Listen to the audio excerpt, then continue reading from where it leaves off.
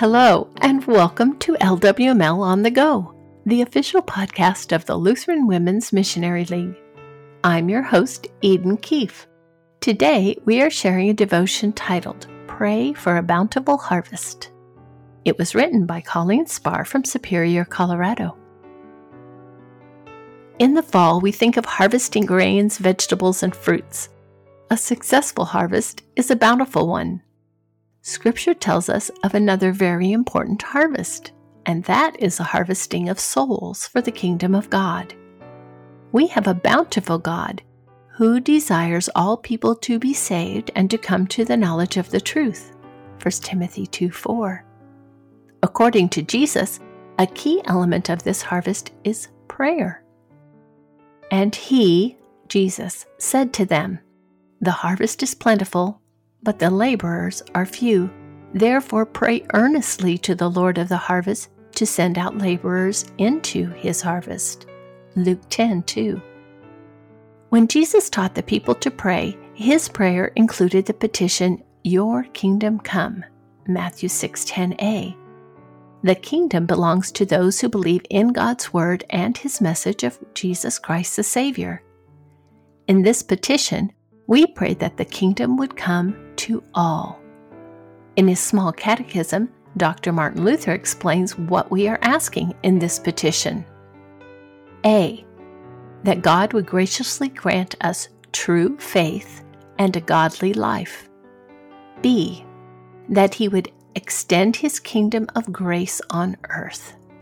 Missions. C. That he would hasten the coming of his kingdom of glory. This is all found in the second petition, Dr. Martin Luther's Small Catechism, Concordia Publishing House, 1943. In Acts, the believers prayed for boldness in spite of persecution. "And now, Lord, look upon their threats and grant to your servants to continue to speak your word with all boldness." Acts 4:29. That prayer was answered with a gift from God. And when they had prayed, the place in which they were gathered together was shaken, and they were all filled with the Holy Spirit and continued to speak the word of God with boldness. Acts 4:31. We can pray for that boldness too. In his letters to the churches, Paul continuously prays for the workers in the harvest field and asks them to do the same for him. His prayers are both requests and thanksgiving.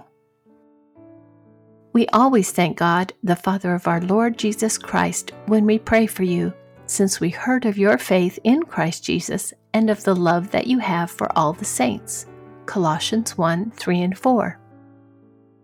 And so, from the day we heard, we have not ceased to pray for you, asking that you may be filled with the knowledge of his will in all spiritual wisdom and understanding. Colossians 1:9. Finally, brothers, pray for us, that the word of the Lord may speed ahead and be honored. 2 Thessalonians 3:1. In the LWML Pledge, we consecrate ourselves to the great task of bringing the lost and erring into eternal fellowship with him. One way we do that is with our mission grants.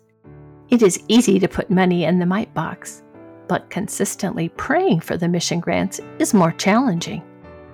As Jesus urges his disciples in Luke 10:2, let us pray earnestly for those who administer the grants and those who benefit from the grants, that the harvest may be bountiful. When the mission grants are paid and we hear of their success, let us give thanks to our bountiful God who desires all people to be saved. 1 Timothy 2:4.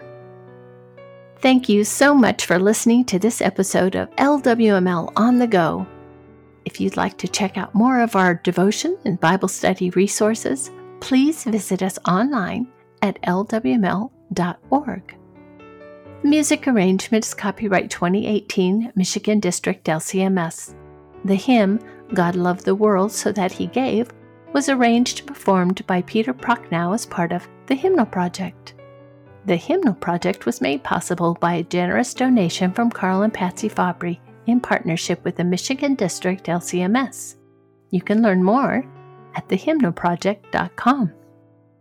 My name is Eden Keefe, wishing you a grace-filled rest of your day.